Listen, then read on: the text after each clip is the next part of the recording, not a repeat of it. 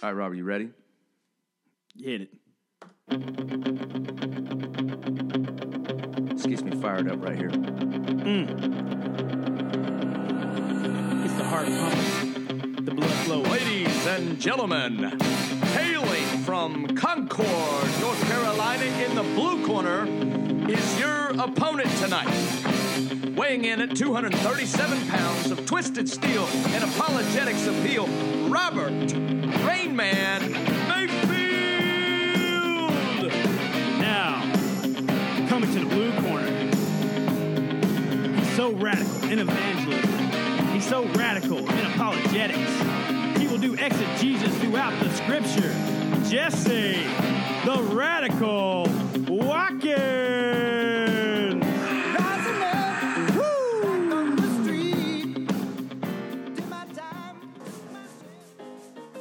Well, good morning, Gospel Defenders. Today is December 22nd. We're 3 days from Christmas.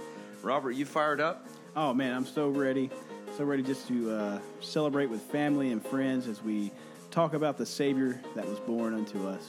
Amen. We're going to start today with some scripture from Luke chapter 2. Probably my favorite place to read about the nativity. Luke chapter 2, verse 11 says this: "For there is born to you this day in the city of David a Savior, who is Christ the Lord. And this will be the sign to you. You will find a babe wrapped in swaddling clothes, lying in a manger." And suddenly there was with the angel a multitude of the heavenly hosts, praising God and saying, "Glory to God in the highest, and on earth peace, goodwill towards men." I'm not sure what gets me in a better mood, whether it's this scripture or the Peanuts theme song in the background. I'm going to go with the scripture, probably. The scripture is amazing. You can never go wrong with the scripture. Always just busting out with joy. But do you know that in the Peanuts episode, the Christmas special, that they actually read this passage in it? Are you serious? Yes, it's one of our family traditions that we like to do is the Snoopy's Peanuts Christmas special. Right. And it's because during their play that they read the Christmas story. You got this look on my face today, or look on your face looking at my face. Is it because I trimmed my beard? I think that's what it is. Oh, man. I see the curvature of your God-given shape a little more. Well, I had to get rid of the lumberjack look and trim up for Christmas, Sailor's first Christmas. Well, you went trimmed. I'm coming back. You're coming back, yes. Yeah, we took Christmas pictures, so I'm coming back now. Starting to roll out. We're going to be doing ours and taking some pictures since it's Sailor's first Christmas. We're super excited to celebrate that and just the blessing that she is, that God has given her to us. So one day you'll have to tell us all about the meaning of the name Selah. Yes. We'll go into that. But let's talk for a moment about the objective of the Gospel Defenders podcast that we're doing. I think we kind of birthed this idea because you and I both love apologetics. Yep. We love not only preaching the scriptures, but discussing and dialoguing and being prepared to engage in conversation, or when we say argument, we don't mean like, some sort of angry type of argument. We mean a logical, constructed defense of the faith, so that we know what, number one, the scriptures are saying, but what our faith really means. And that's one of the things as we go through these podcasts we're trying to do, is to equip Christians to defend the faith, whether it be to a Jew, which today will be very valuable, to a Muslim, to an agnostic, an atheist, a relative, on and on and on. We want to give them that solid biblical foundation. Absolutely. I mean, the biggest thing is anytime you're ever witnessing to somebody, you always come from a place of grace. You never forget what Ephesians chapter 2, verses 1 through 10 talk about, that we all were dead in our sins and trespasses, that we were following the prince of this world, following him because we were dead in sin, but Christ has made us alive. And so anytime you get prepared and go to witness somebody, don't let it come into an argument, but let it come out of a place of grace, knowing where you were at, and it's only by him that we're saved anyway. So when you have that mindset, when you're studying the scriptures, studying different topics, your evangelism will be 100 times better coming from a place of grace than an argumentative and not being humble at all. So, Right. And I think it just takes time, you know. I think a lot of Christians don't get into really the confidence of being able to defend their faith in the workplace or in you know, with neighbors or engaging with people of another persuasion, because they think, man, it's just, you know, it's just such a big book. The Bible has so many things to say. I don't know where to start. But you just start at one place at a time. It's like, you know, going to the gym. I mean, no one goes to the gym and starts bench pressing 300 pounds. I mean, maybe you do. Well, But I can remember when I was like a junior in high school, and the first time I got 135, and I had been in weight training for 3 years already. You know what I mean? right. It's little by little by little. So that's kind of where we're starting small, and we'd love to hear from you.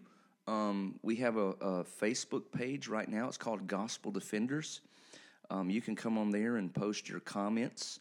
You can Ask questions and stuff like that. That would be a tremendous blessing to have people just comment in, give questions, topics, something that you would, you know, maybe you're discussing with somebody at work and you're like, hey, how do you witness to this Muslim or a Jew, or talk about science in the Bible, stuff like that. So. Right. So we may change the name of that to Gospel Defenders Radio, so they know that this is for the podcast. I don't know if there's some other Facebook pages that say Gospel Defenders. But anyway, let's get into some announcements for today. Do you want to share about the Christmas musical? Oh, man. So this Wednesday, super excited about our Christmas special that we have, the Christmas musical, which will be telling the gospel by using, guess what, superheroes. Superheroes, song, Yep. children's drama. Kids got a special with the bells they're going to be playing some Christmas songs with. Handbells. So super excited about that. I mean, imagine that, having Superman be able to tell the gospel, and with all the other characters coming along with it. So the youth is going to be putting that on. A lot of the youth is going to be in it. Yep. So, and then the choir has practiced so hard. They got some have. great songs. Good leadership, by the way. Good leading on the choir. And Even a blind squirrel finds a nut every once in a while. all right. Well, next announcement. No, they're doing awesome. They man. are They doing have worked good. so hard. They're doing really good. Next thing we want to talk about, and this is still kind of in the works, I'm dialoguing with Pastor Dave about next Wednesday, the 30th of this month, having a night of worship. I was actually going to ask you, since we're right here, maybe getting some of the youth praise band to do some songs, our adult praise band to do some songs, having the youth together, the adults together. You know, it's almost the end of the year, just concluding with the night of prayer and worship. That would be awesome. Yeah, I think we could definitely get some youth for that. Maybe even bring all our children in here. I mean, my daughter loves singing worship songs. My son, you know, he's 3 years old. He would enjoy that. They just love singing.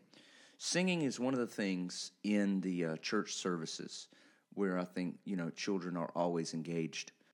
So if people are in the Concord area, want to come out to Friendship Southern Baptist Church, join us for the night of worship on the 30th. 6:45 to, you know, probably about an hour of worship or so. If it goes a little bit longer, that's cool. Hey, praise the Lord. Prayer time and stuff like that. The last thing I want to talk about is the 1 year Bible that we have discussed from the pulpit. We made some advertisements. We had about 17 people sign up to receive the 1 year Bible.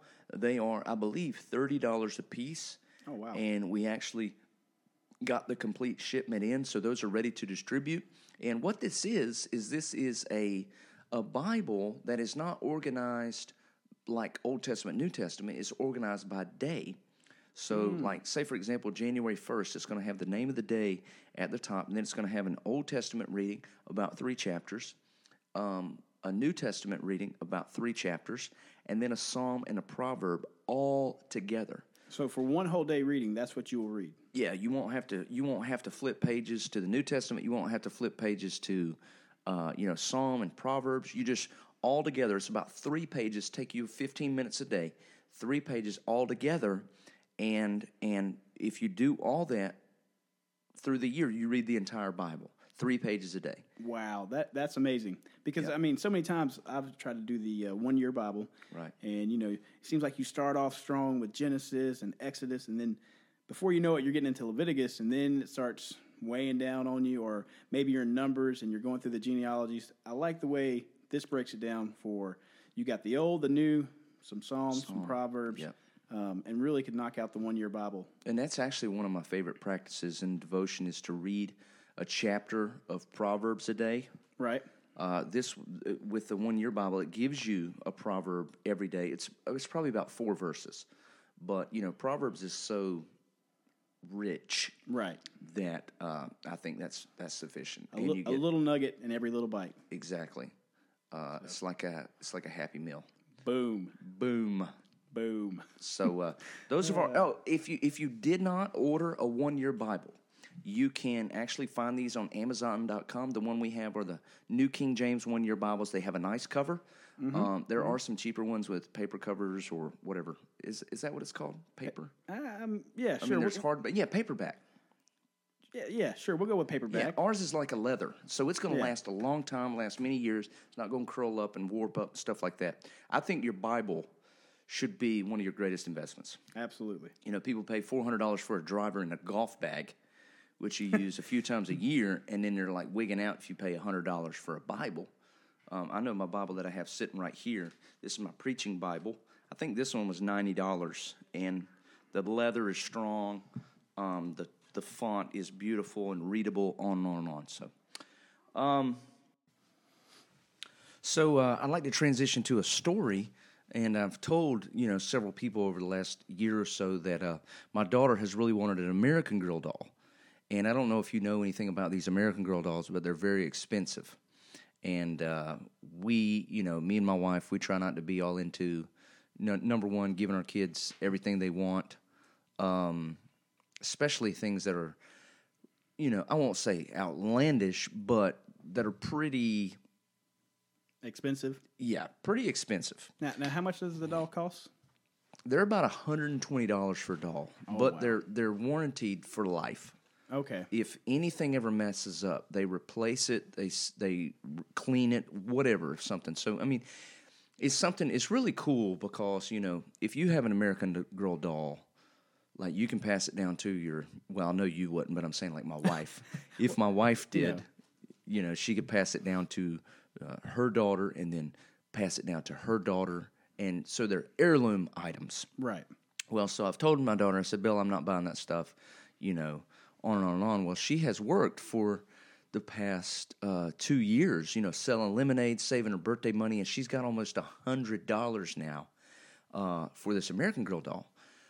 Well, we know that she, it hasn't just been a flimsy thing. She hasn't just like wanted it and then it went away. I mean, she's consistently wanted it.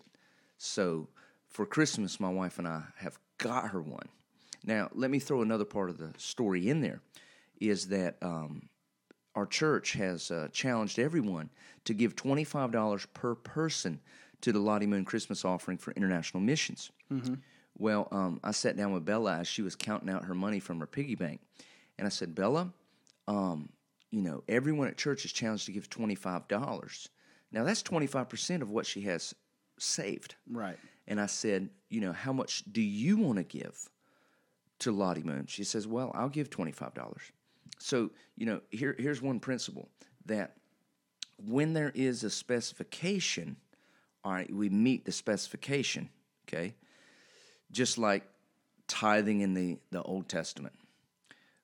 If the law says, give 8%, people give 8%, okay? But the other reason she doesn't want to give more is because she knows she's worked so hard. Now, number one, I think it's truly a huge deal that she wants to give $25 of her own will and accord. But here's the other thing. We're going to give her an American Girl doll on Christmas, and she doesn't know that. Oh, wow. So then after Christmas, I'm going to ask her, Bella, you have this doll. You no longer have to save up for your own wants, your own needs. How much would you like to give? And the thing is, there will be no longer a need or a reservation for the rest of it. And so she'll be able to freely give however much she wants. But here's the crazy thing, and I didn't realize this till last night. I was driving home. The name of the doll that we've got, the American Girl doll, is Grace. Wow. So, get this picture. Once you're a recipient of grace, then you can freely give without reservation. I mean, literally, I could not have planned that gospel picture any better. That's exactly what I was thinking. Was this is a gospel picture? I mean, being presented.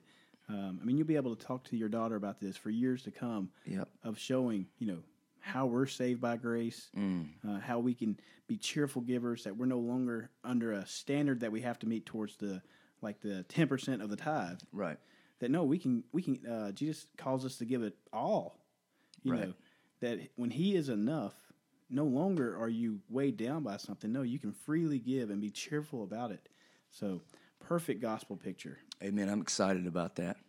So, well, I think we need to transition into some good humor. We've got some fun stuff planned, but to kick this off, we're going to listen to a little segment from "It's a Wonderful Life." Okay. Classic, iconic Christmas movie. And before we get into our real theology doctrine for the day, we're just going to have a little fun. So here is James Stewart, right? Yep. Jimmy Stewart. Oh, Jimmy boy. Can you give us a little Jimmy preemptively? Let's see if I can work out a Jimmy impersonation. I'm Mary. that was pretty. That's all I got. That was pretty good. Let's see. Sound like a lamb. Oh, yes. Every time a bell rings, an angel gets his wings. Merry Christmas. Merry Christmas to everybody. Merry Christmas, Potter. Merry Christmas, Bedford Falls. All right, let's see what we got here, and then we'll do some other impressions. Pretty good Jimmy there. Get me back to my wife and kids. Help me, Clarence, please. Please. I want to live again. I want to live again. I want to live again. Please, God, let me live again.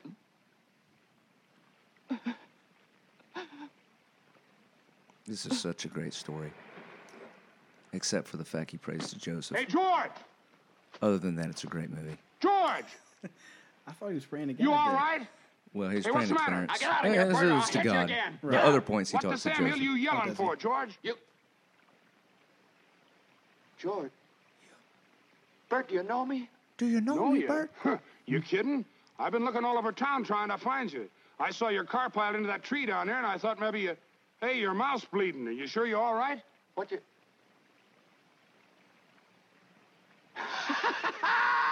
My mouth's bleeding, Bert! My mouth's bleeding! Zuzu's pedals. Zuzu... There they are!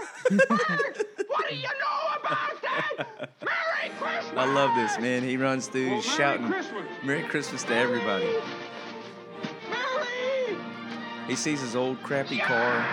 Oh, wow. He, the joy is just beaming from him. It's snowing. His lips busted up. Merry Christmas! Merry Christmas, George! Merry Christmas, George! Merry Christmas, movie home! Merry Christmas, What if the Christians ran through the streets this excited, this joyful, yelling Merry Christmas to people? I mean, you saw as he was praising God and praying to him that something has changed him from the inside out, that he's running through the streets.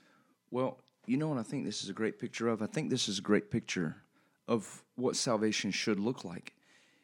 It's literally a new outlook at life. In this movie, he kind of has this experience where he sees what life would be like without him. Literally, if he had never lived.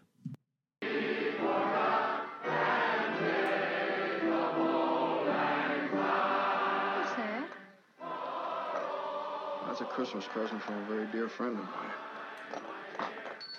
Look, Daddy, teacher says every time a bell rings, an angel gets his wings.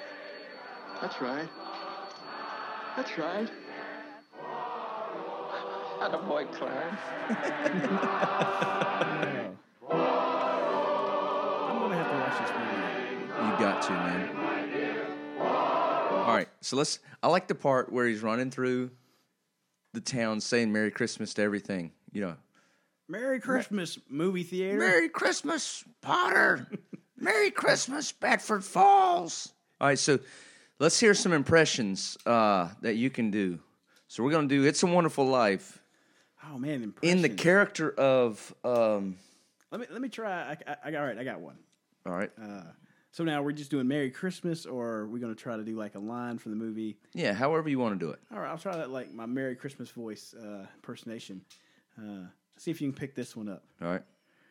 Yes, Gotham, Merry Christmas from Bane. Huh? That's the most, what would you call, unexpected Merry Christmas message from a villain. From a villain, you got Bane. I mean, classic Merry Christmas. That would be a great cartoon or movie if Bane, became a Christian. Well, I would picture that. Bane running through the streets going, Merry Christmas. Merry Christmas. So you think you're in charge. All right.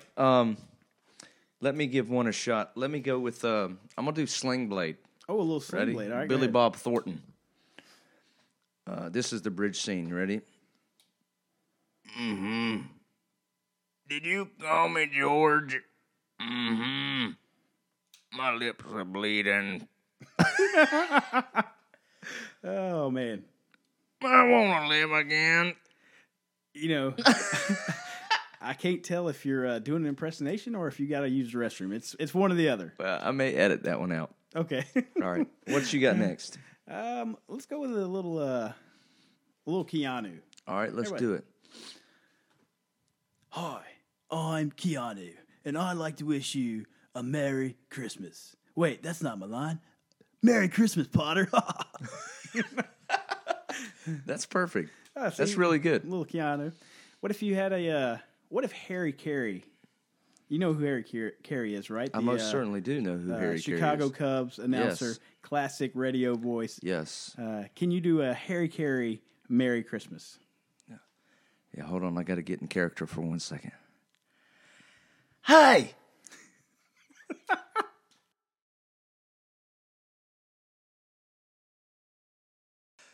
Merry Christmas, movie theater. I'm so happy. I could eat you, Mr. Potter. Merry Christmas, Mary. Hey. That's all I got. Oh, that's great. I think the face is normally better than the impression. I think that's why I was laughing so much. I didn't know if you had something mentally was happening to you there.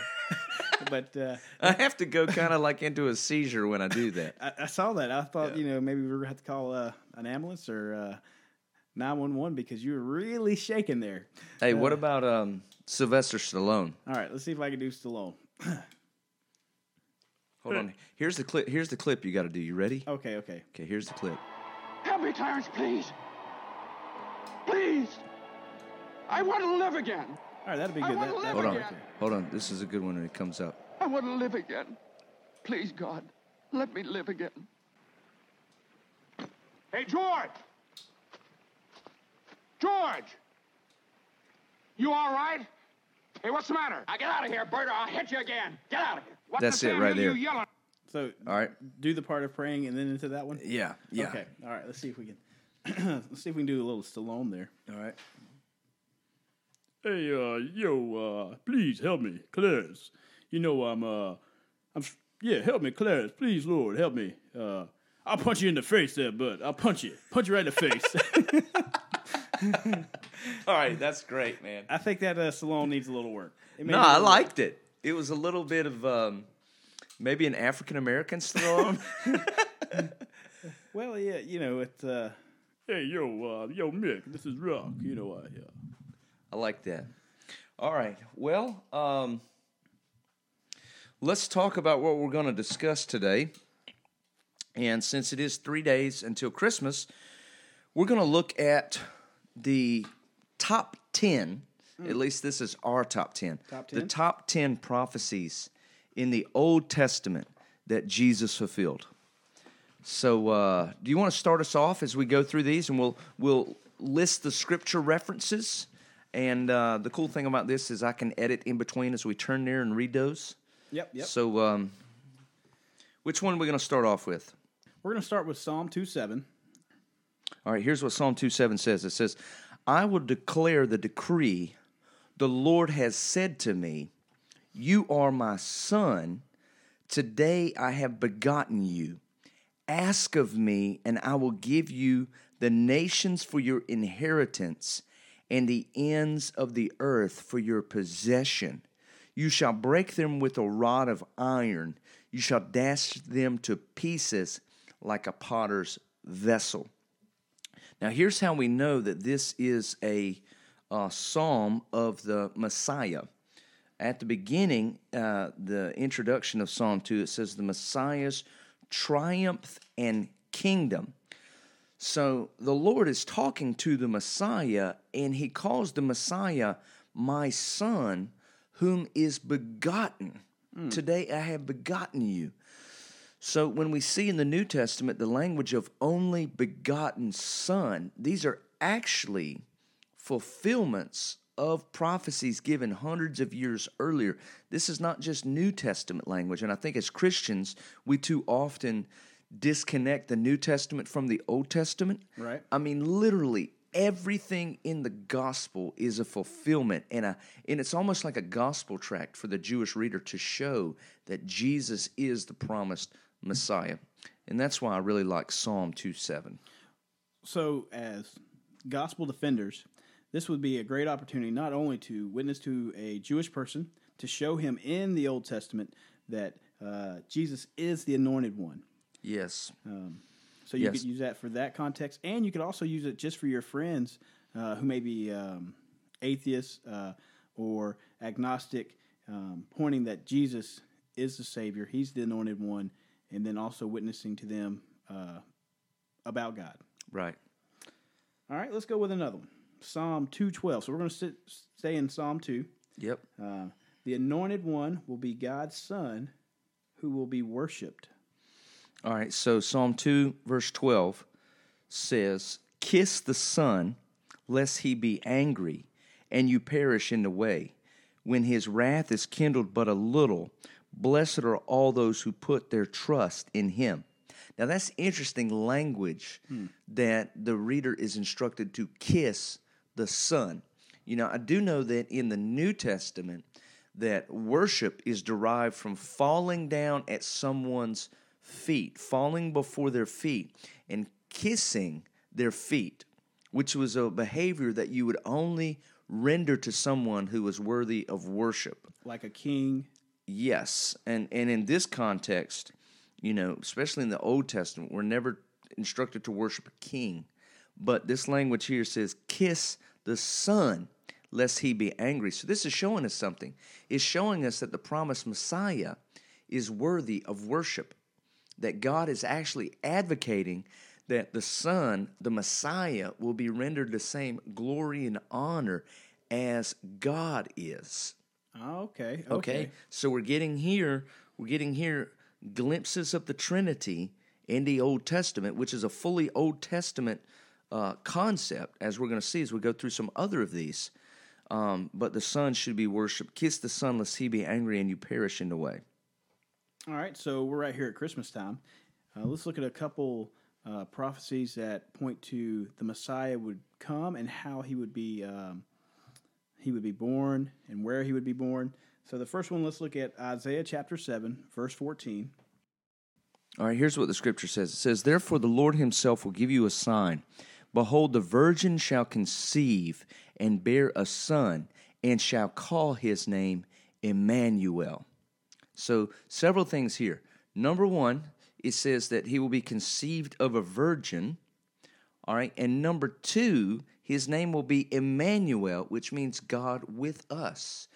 So this is not only a picture of the Messiah coming through the lineage of a woman, and as prophesied in Genesis chapter 3, that through Eve's seed would come the one who would crush the serpent. But it's also showing that Emmanuel means God with us, that the incarnate Son will be in flesh, not just a human, but God in flesh. All right, well, let's stick on with this then. Isaiah chapter 9, verse 6. Isaiah chapter 9, verse 6. I know this is one of your favorite places to go for several reasons. Right. I use this for witnessing to, especially a Jehovah's Witness. Right. Isaiah chapter 9. If you're ever defending the gospel, not only you can use this to witness to a Jewish person, but you can also use this for a Jehovah's Witness when it comes to chapter 9, verse 6. If you want to read that for us. Yeah, let's do this. Isaiah chapter 9, verse 6 says, For unto us a child is born, unto us a son is given, and the government will be upon his shoulder, and his name will be called Wonderful Counselor, Mighty God, Everlasting Father, Prince of Peace. Now break that down for us, Robert. What are some of the implications of the child, the son who is given, being called these names that you can make note of? Well, first off, the Eternal Father. When Yes. I said that we can witness to a Jehovah's Witness by this, in John chapter 5, verses 18 through 24, when you bring up the question, is Jesus equal to God? So one of your first questions, you ask this to the Jehovah's Witness, is Jesus equal to God? Now, usually their response will be no. So you're setting a foundation, and what you're doing Because they is believe that he's a created being. correct. Yep.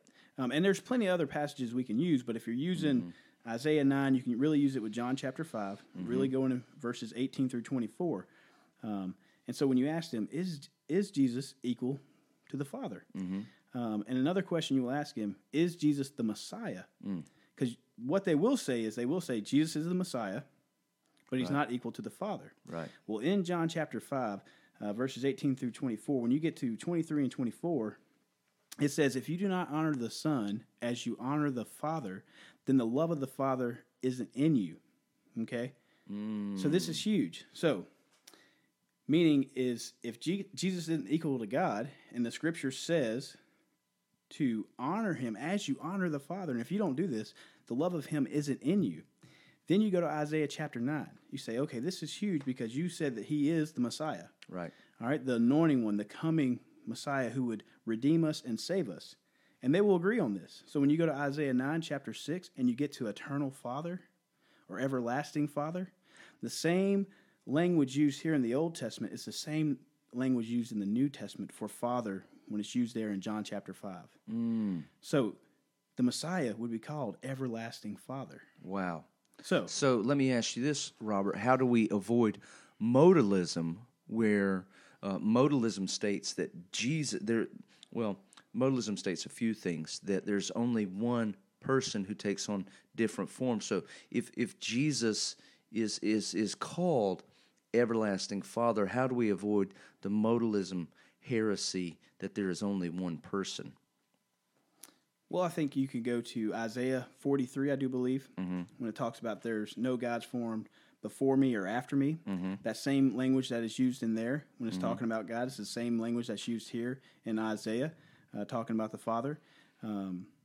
So let me ask you this. Is this saying that Jesus is the Father? Because in the Trinity, Right. the Father and the Son and the Holy Spirit are three in one. You preached a sermon one time, and you gave a great example of when you hold three fingers up this way, the Father, the Son, and the Holy Spirit, Right. you see the three persons, but if you Right. turn them to the side, you see one. Right. Great illustration when it comes to that, of showing that in the essence that Jesus was not a created being, that he is always everlasting. He is eternal. Right. Colossians chapter 1 says that he is before all things, and all things are held by him and for him, so that he may be preeminent above all things. So it's really showing, it's not showing that the Father and Jesus are the same person. It's really showing a title of his equivalence with the place and the authority of the Father. Yes. I've read that, when it says his name, it's also a title.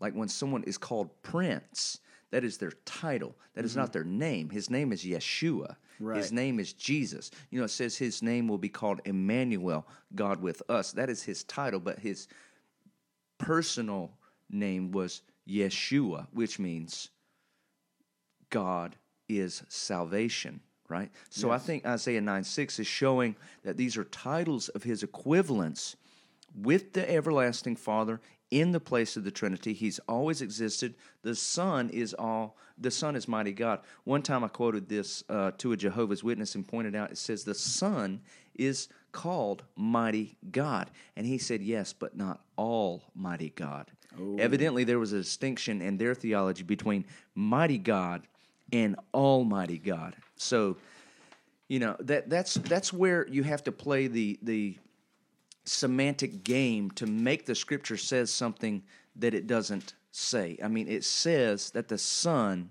will be called mighty God. There is no other God. Just what was the one you said? There is no God before me or after me. Where'd that come from? I think it's Isaiah 43. Not 100%. Don't quote me on that. I think you're correct. But I think it's Isaiah 43.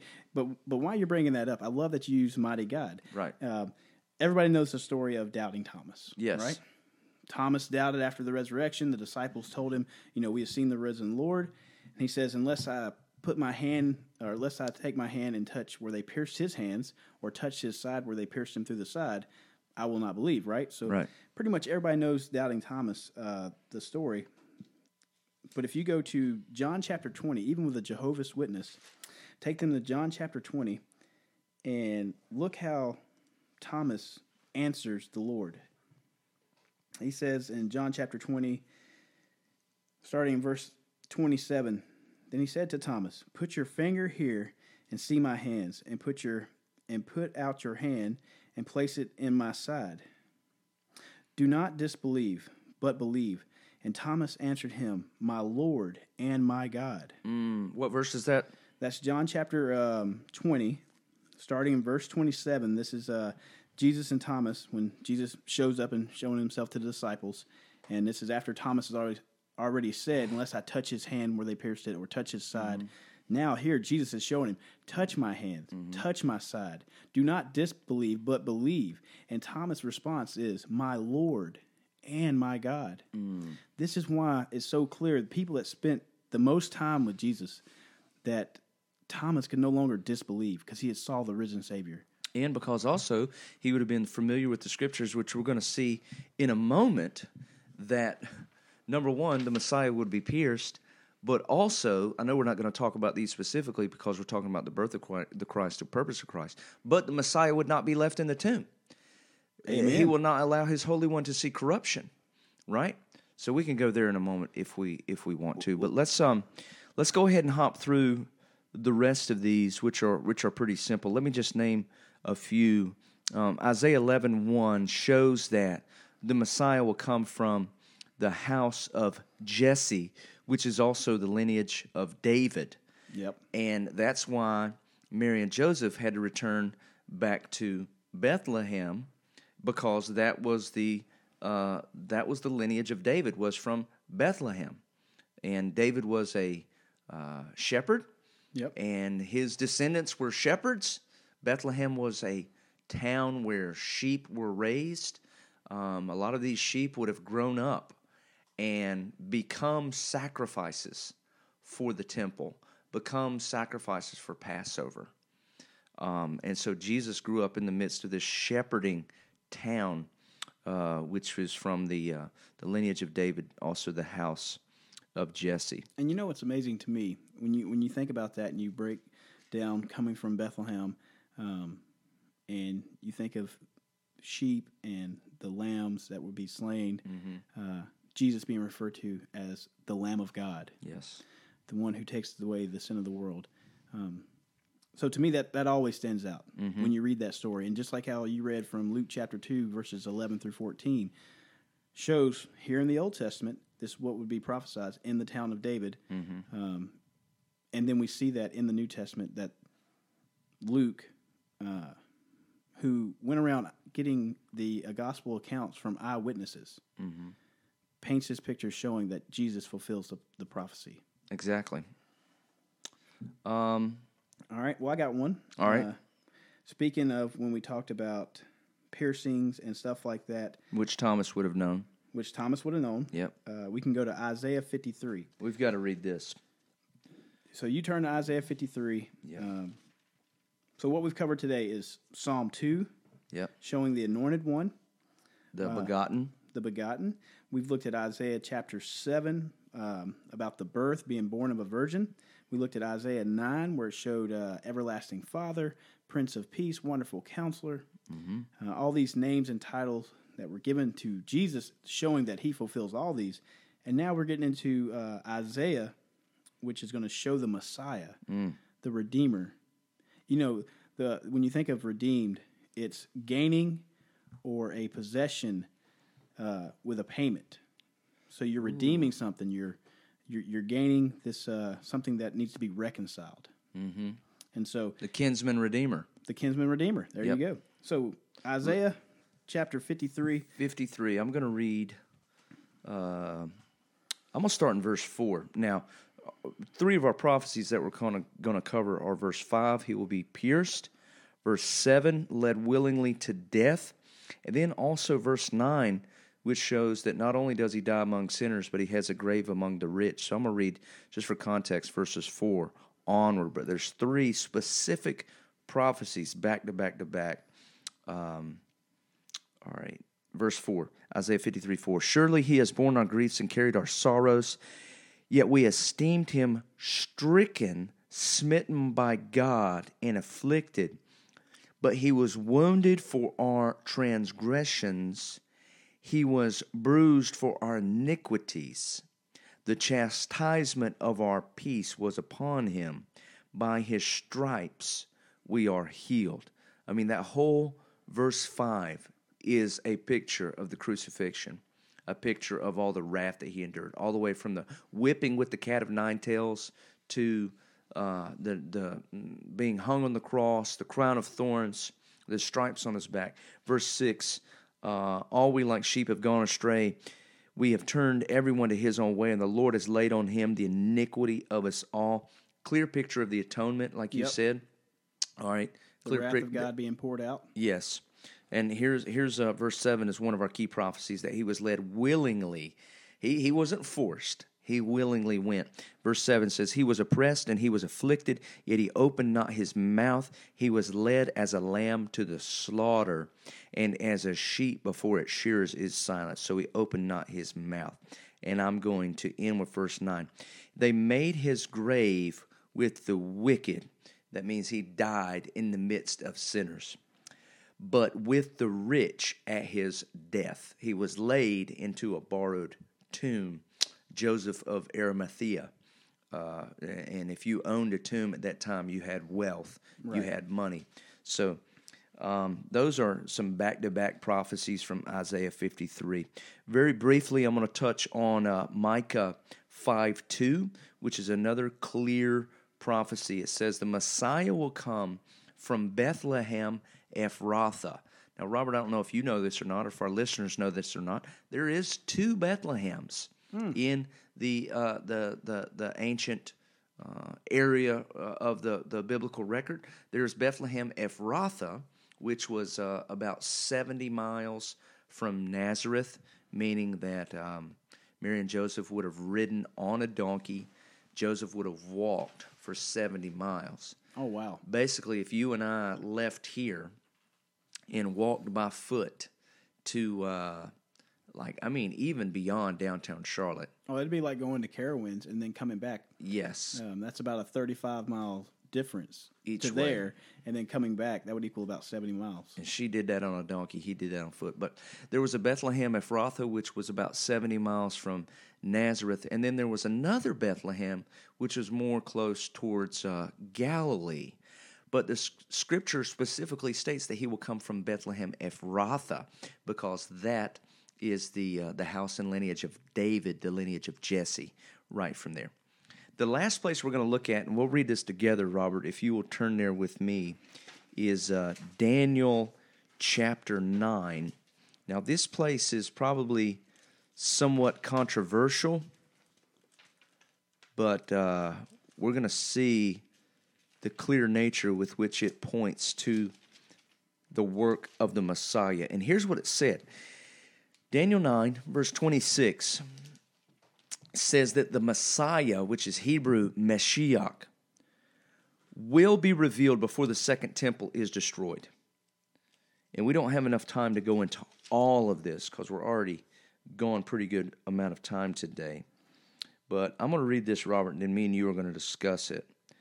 Let's start in verse 25 because it shows us that there will be a command to rebuild Jerusalem, and then it will be destroyed again. Okay. So this is going to be talking about the second temple, because the first temple,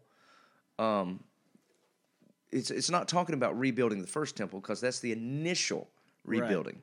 Right. And at the time period which Daniel was written, when he says, verse 25, know therefore and understand that from the command going forth to restore and build Jerusalem until Messiah the Prince.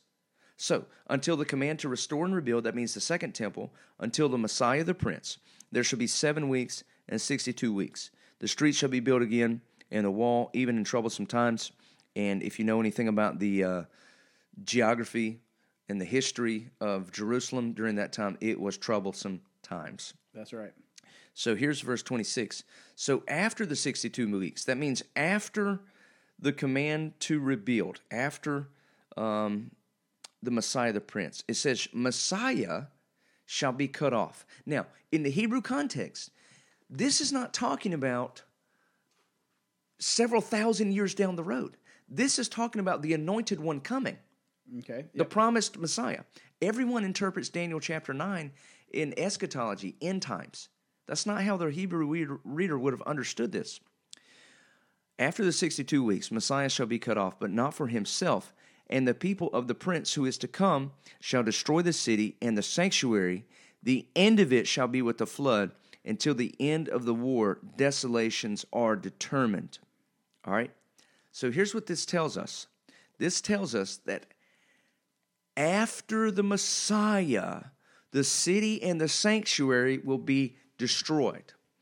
What year did Jesus Christ die on the cross? This would have been roughly 33, 34 A.D. Yep, somewhere around that time. After the Messiah, 70 A.D., the temple and the city of Jerusalem were destroyed.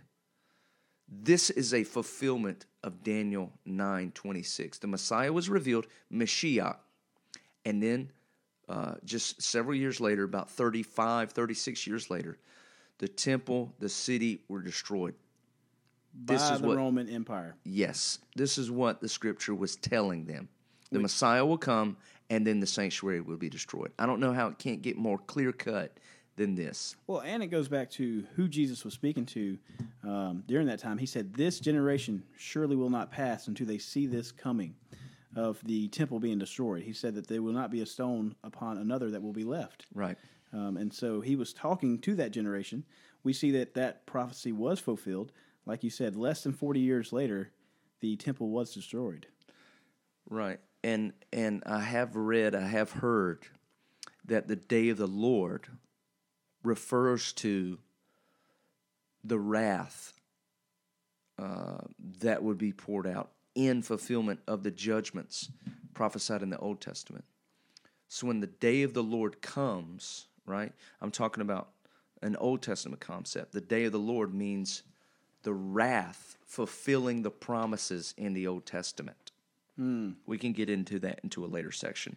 But here's our proof today that Daniel chapter 9 shows that the Messiah would come, and then the sanctuary would be destroyed. The temple would be destroyed. That occurred in 33 A.D. and 70 A.D. You know, this is a great episode. Really, it is a Christmas episode when you think about all the prophecies, because you know what? The babe was born, and he was born just as the Scripture said he would come. He would also be crucified just as the Scripture said he would be crucified, and he would also be raised just as the Scripture said he would be raised. And so everything, this Christmas season, this Christmas celebration that we have, all points to what the Scripture's already said. And so one of my songs during the Christmas season is Noel. It's not the older version. This is a newer version of Noel, but the word is... it means a joyful, like, proclamation of Christmas, like the first Christmas that you shout Christmas with such joy. And when we can look back through the Scriptures, we should have that same joy that when George was running through the streets saying, "Merry Christmas, Merry Christmas, everyone." You know, that's, Merry Christmas, Bedford Falls! But that same joy that he had, we should have that. Running Right. through the streets, telling people of the Savior, the anointed one, the one who has come and redeemed Right. people. So I know we usually go with a worship song as we end. Yeah. So if What you should wanna- we What should we look up here? Why don't you pull up Lauren? I hope I say her last name right. Daigle. Yep. What's the song? It's going to be Noel. I would go with the one right here. This one. Yep.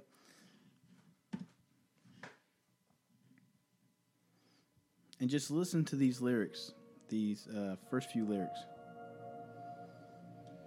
All right, Gospel Defenders, we're signing off. Love incarnate, love divine. Enjoy this worship song. Merry Christmas.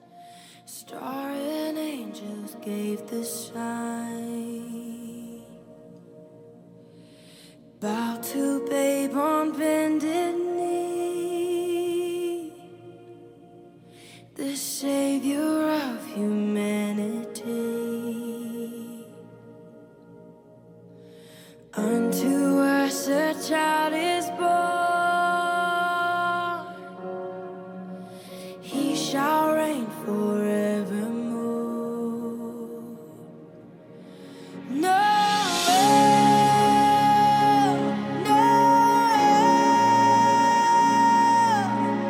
Come and see what God has done.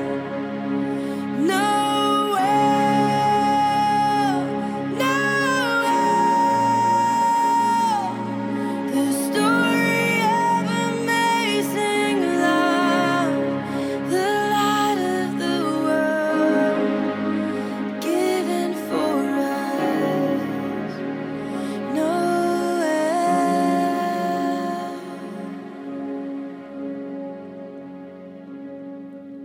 Son of God and Son of Man, there before the world began, born to suffer, born to save, born to raise us from the grave. Christ the everlasting Lord, he shall